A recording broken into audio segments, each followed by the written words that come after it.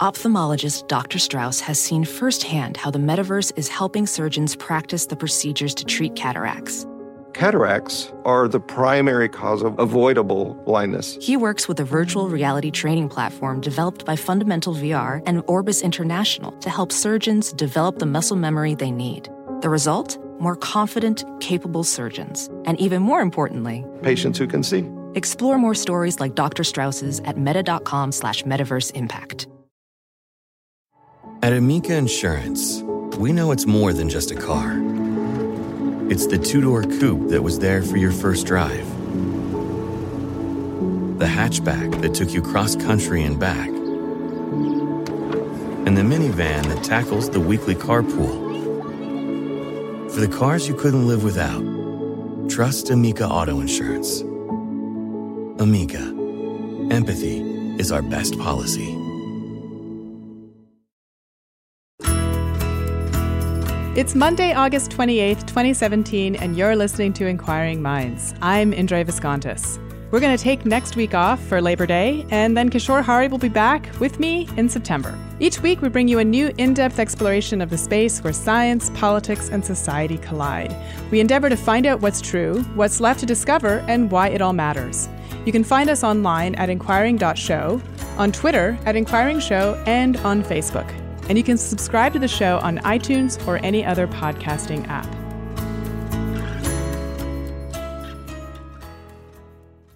We find ourselves at the end of August, in the dog days of summer, in a month that probably should have been a banner month for science, at least in the US, with a total eclipse and a hurricane that's on track to be one of the costliest disasters ever in the history of the country.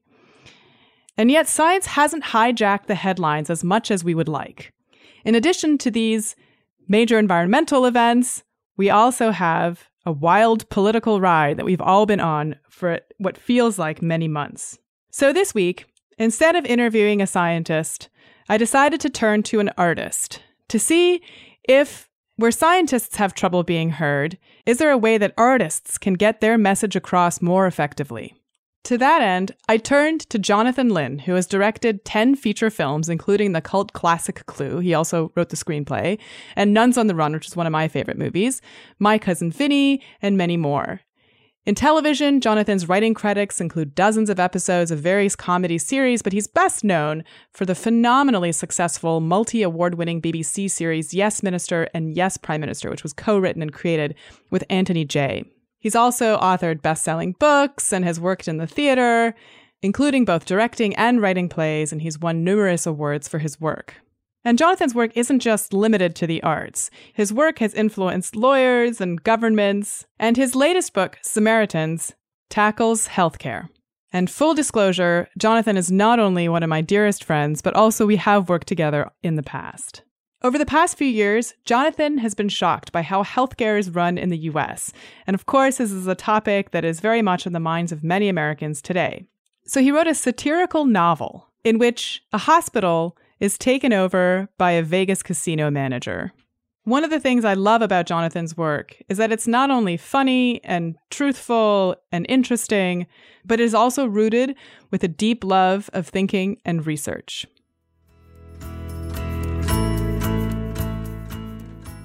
Jonathan Lynn, welcome to Inquiring Minds. Thank you. So a lot of our listeners will know of your work from your films, My Cousin Vinny and Nuns on the Run and Clue. But now we want to talk about a novel that you wrote. So what made you decide to tackle a novel rather than make another film? Well, it's actually not my first novel. I think it's my sixth book and probably my fifth novel. The last one I wrote was, well, a long time ago, I must say. The last one I wrote was just after My Cousin Vinny, and that was a novel about Los Angeles.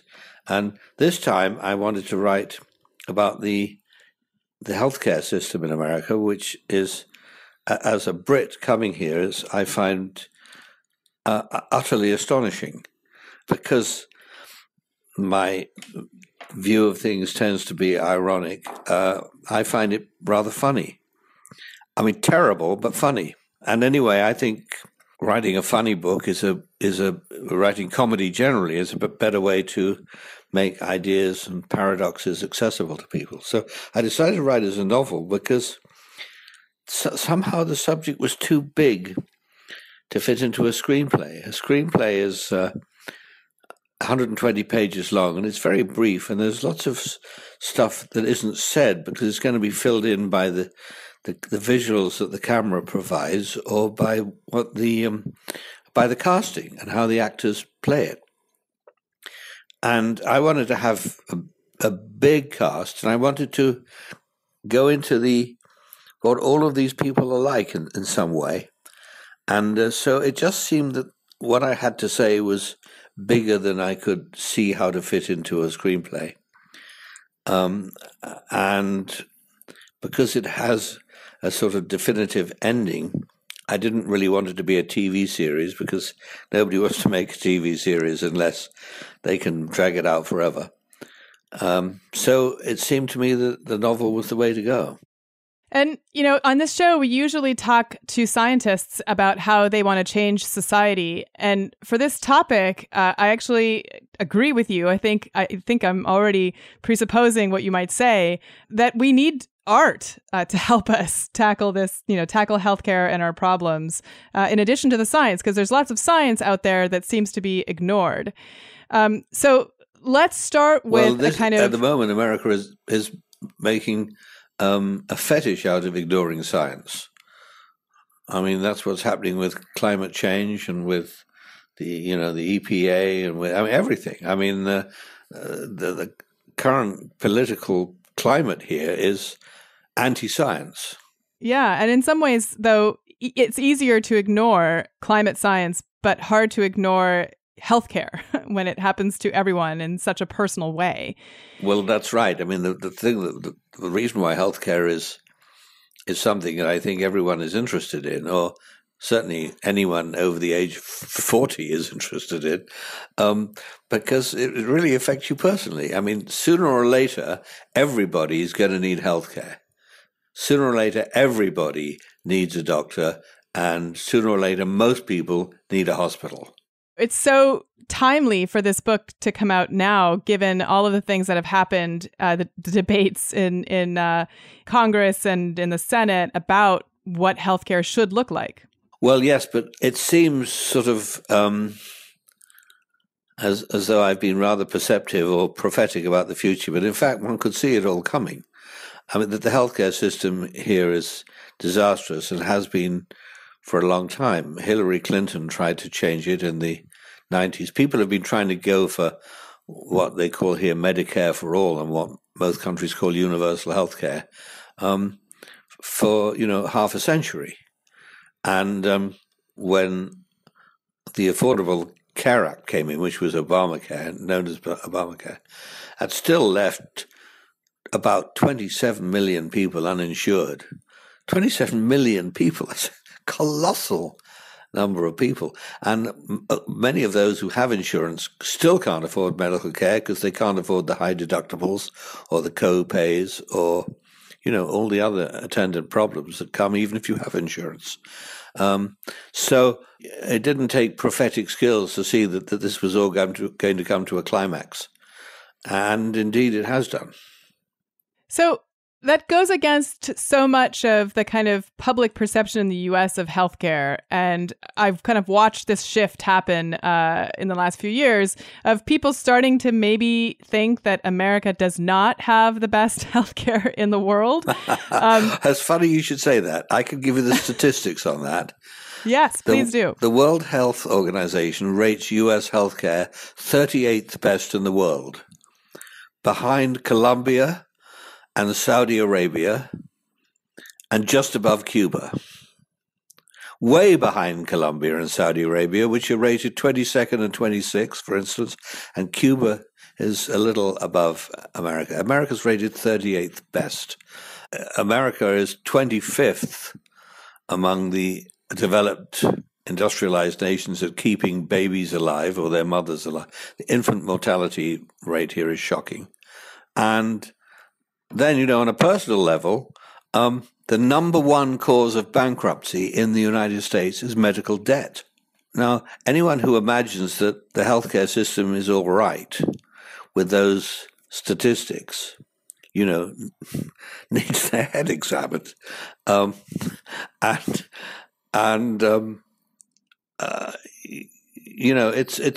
It's not just those numbers. It's the fact that there are so many people who just can't afford health insurance and can't afford healthcare, even if they have insurance.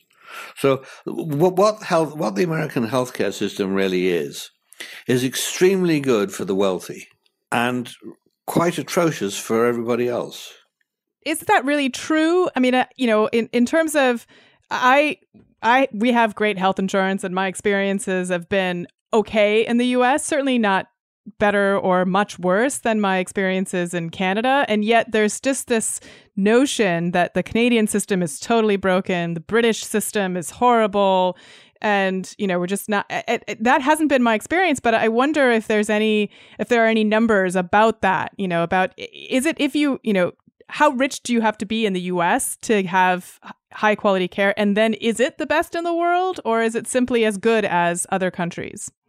I think it's probably better than other developed countries for people who can afford the best medical care. It's very good for people who can afford the best. In terms of other countries, I don't know much about Canada, but I do know that statistically it figures much better. And these ratings are not done by biased organizations. The World Health Organization is not anti-American. It's the CIA World Fact Book, actually, that gives the ranking of infant mortality in countries around the world. The CIA World Fact Book gives the US a worse rating on infant mortality. It lists the USA as 56th best out of 225 countries. So I don't know about Canada. I'm sure it's better. I do know that in Britain, the health care system has its problems because Britain, like America, has conservative government committed to austerity and ideologically committed to making government smaller. And that was the way, actually, under Tony Blair's so-called New Labour government, and it certainly was the case under Cameron and now under Mrs. May. And the health service in Britain is being starved of funds. And the quality of care in some regions in Britain is poor. But it's still available to everybody. It's less good than it should be, and it's much less good than it has been. But that's not because universal healthcare doesn't work. It's because universal healthcare does cost money. So the question is, who's going to foot the bill? Is it going to be the taxpayer, which is what conservatives in Britain and America and elsewhere think should not be the case, or is it going to be insurance companies who add 1/3 of the cost to insurance? American insurance costs 1/3 more than any European developed country. I don't know about Canada, but I think that's also true. And that 1/3 is simply insurance company and pharmaceutical company profit. And what my book, Samaritans, questions is whether or not the business school model is the right approach for healthcare. Everything that the business schools teach their graduates, the first thing they teach their graduates is that the interests of the shareholders are paramount. In the case of pharmaceuticals and hospitals, there are shareholders. These hospitals are private. And even if they're non-profits, they're private. And they make serious profits. The non-profits make serious profits too. They just are supposed to plow it back into the hospital system. But there's an enormous amount of money, of overcharging and corruption. And nothing is done about it by the authorities here because they believe everything should be outsourced and everything should be smaller government. So, for instance, you've got laws here which prevent U.S. citizens buying drugs from Canada. Now, they're the same drugs. A lot of U.S. drugs, US marketed drugs are actually made in Canada. They're certainly the same. And nonsense is talked about how, for the safety of the American public, we can't import American drugs, Canadian drugs. That's absolute nonsense. And so what happens is that Canadians pay vastly less for precisely the same drugs as Americans pay. And under the Bush government, a deal was made that insurance companies and patients cannot negotiate with the pharmaceuticals. They have to accept their prices. And pharmaceuticals are infinitely more expensive here than in Europe, and unnecessarily so. Some of these topics, especially just in terms of universal access to healthcare, have recently hit the headlines and have been things that, obviously the government has been talking about and thinking about without an ability to solve. So what made you decide to use satire as a way to kind of like, how is satire effective in getting people to change their minds when, it seems like in our government and in the opinions of so many people, despite the statistics, despite people's experiences, there's still this misconceived notion that healthcare is somehow great in the US. How is satire effective? Nobody knows if satire is effective. I mean, was 1984 effective against Stalin? No, probably. It just made people understand Stalinism better. I don't know that Dr. Strangelove, one of the great satirical movies, was effective. It hasn't reduced the U.S. nuclear arsenal, and it hasn't prevented nuclear proliferation. So do I think satire actually achieves anything? No. Thank you for pointing out that I'm wasting my life. But I think it makes many people understand more clearly, and because it's funny, more accessibly, what is wrong with the system. And perhaps over a period of time, it's one of many things that eventually forces a change in the climate of opinion and then eventually in the political process. But, if you ask, Stephen Colbert or Jon Stewart or Seth Meyers or, Conan O'Brien, any of these people, is the satire they do on television every night effective? Well, probably not. What it does is it speaks to the people who already more or less share those views. And does it get through to many people who watch Fox News? Perhaps not. But I do think you have a better chance of changing people's minds if you can make them laugh. I think laughter unifies people. I think it brings people together. It shows absurdity. It shows hypocrisy. It shows what's wrong in a way that's entertaining as opposed to preachy. I mean, what I've been doing on this podcast for the last 20 minutes is essentially moaning about what's wrong with the healthcare system here. But my book is much more entertaining than I am. And I think it makes people laugh at what's going on. I think it makes them scared too. But I do think it makes them laugh, and I think it makes them intrigued with the characters. And I think all of that helps to create a climate of opinion. But finally, does any work of art change anything? I don't think so. I mean, Bertolt Brecht always said that there was no play in the world that's ever changed any events, never made a change in society. Of course not. Art doesn't do that. Most political events don't do that. Very few politicians manage to effect a change. Change is slow and difficult. And in this country, it's entrenched by, big money interests.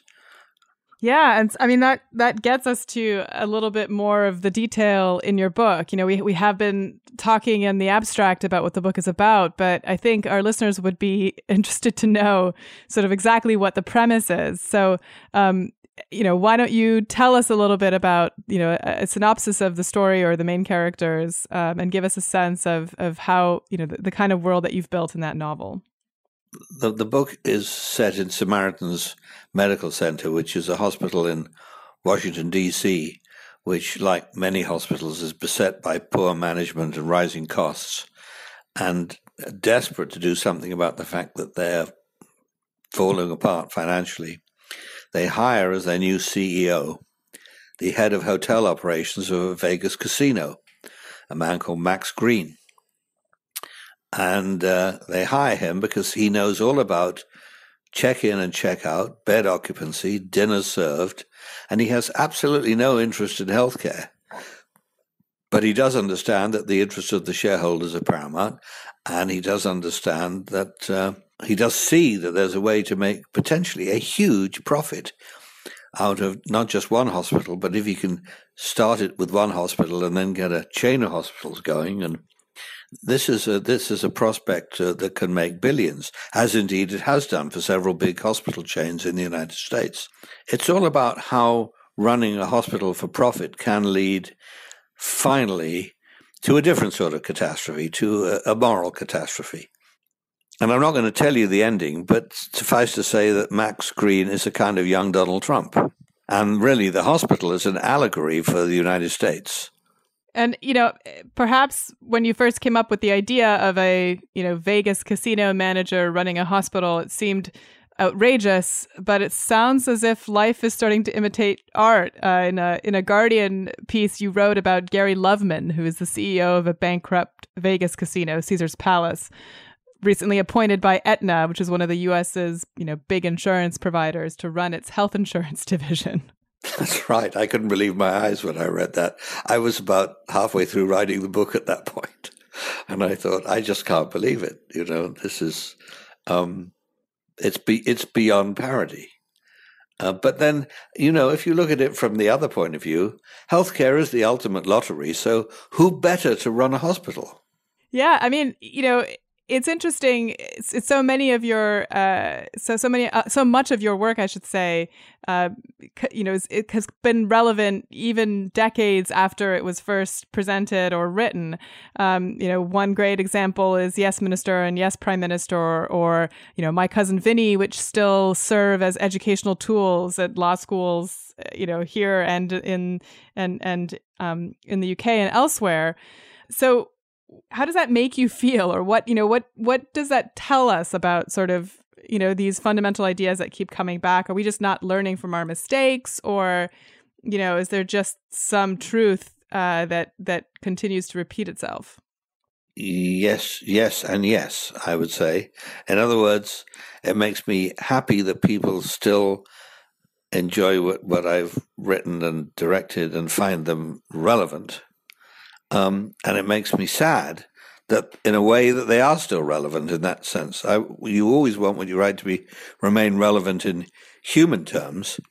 And for instance, My Cousin Vinny, I think it's a wonderful script. I didn't write it; Dale Lorna wrote it. I directed it, and those characters, Vinny and Mona Lisa Vito, and the other characters, the movie are wonderfully written characters, and they were played beautifully by the cast, and I think they would remain interesting no matter what, even if things changed. But the fact is that My Cousin Vinny is, among other things, a statement against capital punishment.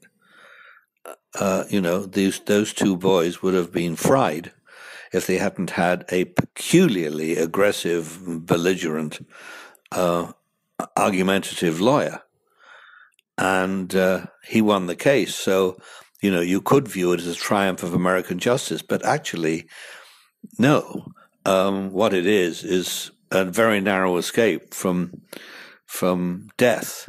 The film remains completely relevant in terms of the legalities, and it is used in law schools up and down the country. And I have actually had the honor of addressing conventions of federal judges. It's rather absurd, but they take the view that it's the only Hollywood film ever made that has a completely accurate account of what goes on in court. yes, Prime Minister and yes, Minister, they were part of the British government. And sadly, nearly everything in those programs remains true. So although I'm pleased that they survive and people watch them constantly, of course it's sad that what we were satirizing hasn't changed. It takes me back to the question you asked me a while back about is satire effective in changing anything? I made a film called The Distinguished Gentleman here with Eddie Murphy, which was about the power of the lobbyists to corrupt Congress. And, you know, when Bill Clinton saw it shortly after he was elected, he said, that's how it is in Washington. Well, it hasn't got any better, let's face it. But, you know, art can't change that. Art can merely criticize and illuminate. And, you know, art is criticism of life, and satire is criticism of life by ridicule. And I think that's necessary. I think it's part of the whole democratic process. Given how the political events have taken a turn towards the satirical and the absurd, does that change the kind of writing that you would do in the future if you were asked to write another political series or movie? You know, I read a review of this book of mine, Samaritans, which said nobody would have believed this book 10 years ago. Now it's completely believable, and it might be happening. Now, the truth is they should have believed it 10 years ago, and yes, it remains believable, and it is all happening. Not quite the way I've written it in the book, where things are maybe slightly heightened for comic effect, but not very much.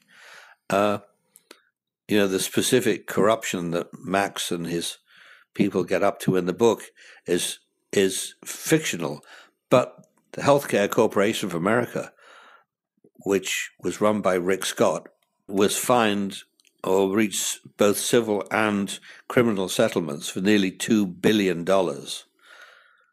And now the same company, although Rick Scott left, is worth $33 billion. After pleading guilty to 14 felony charges. And Rick Scott, who ran that company, is now governor of Florida. So you don't have to be imaginative or a satirist to invent these outlandish scenarios. You know, Will Rogers, the great American comedian Will Rogers in the 30s, said there's no trick to being a humorist when you've got the whole government working for you. And he was right. Yeah, I think a lot of late night TV show hosts shed a bit of a tear when the Mooch was ousted so quickly. Oh yes, that was a tragedy for comedians and comedy writers. Well, on that note, I want to remind our listeners that Jonathan Lynn's new novel, Samaritans, is available on Amazon, both as an ebook and as a paperback.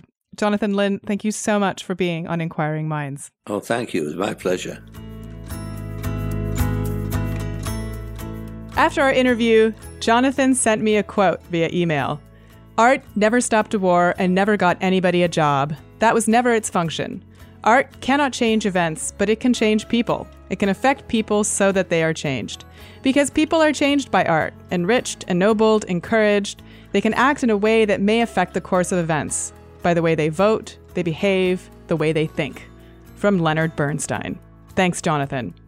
So that's it for another episode. I want to thank you for joining us for this installment of Inquiring Minds. And we'd like to thank our supporters on our Patreon campaign, especially David Noel, Clark Lindgren, Michael Galgul, Kyle Raihala, Joel, Jonathan Worsley, Yushi Lin, Eric Clark, John Kirk, Jordan Millar, Herring Chen, Sean Johnson, and Nick Cadillac. You can visit our website at inquiring.show, and you can support us at patreon.com/inquiringminds. You can also find us on Twitter at Inquiring Show and Facebook, and you can send us comments, feedback, future guest ideas, or anything else you'd like to contact@inquiring.show. Inquiring Minds is produced by Adam Isaac in cooperation with the Climate Desk, a journalistic collaboration and partnership with many media outlets. Our music is provided by award-winning producer Rehan Sheehan. And I'm your host, Indre Viscontis. See you in 2 weeks.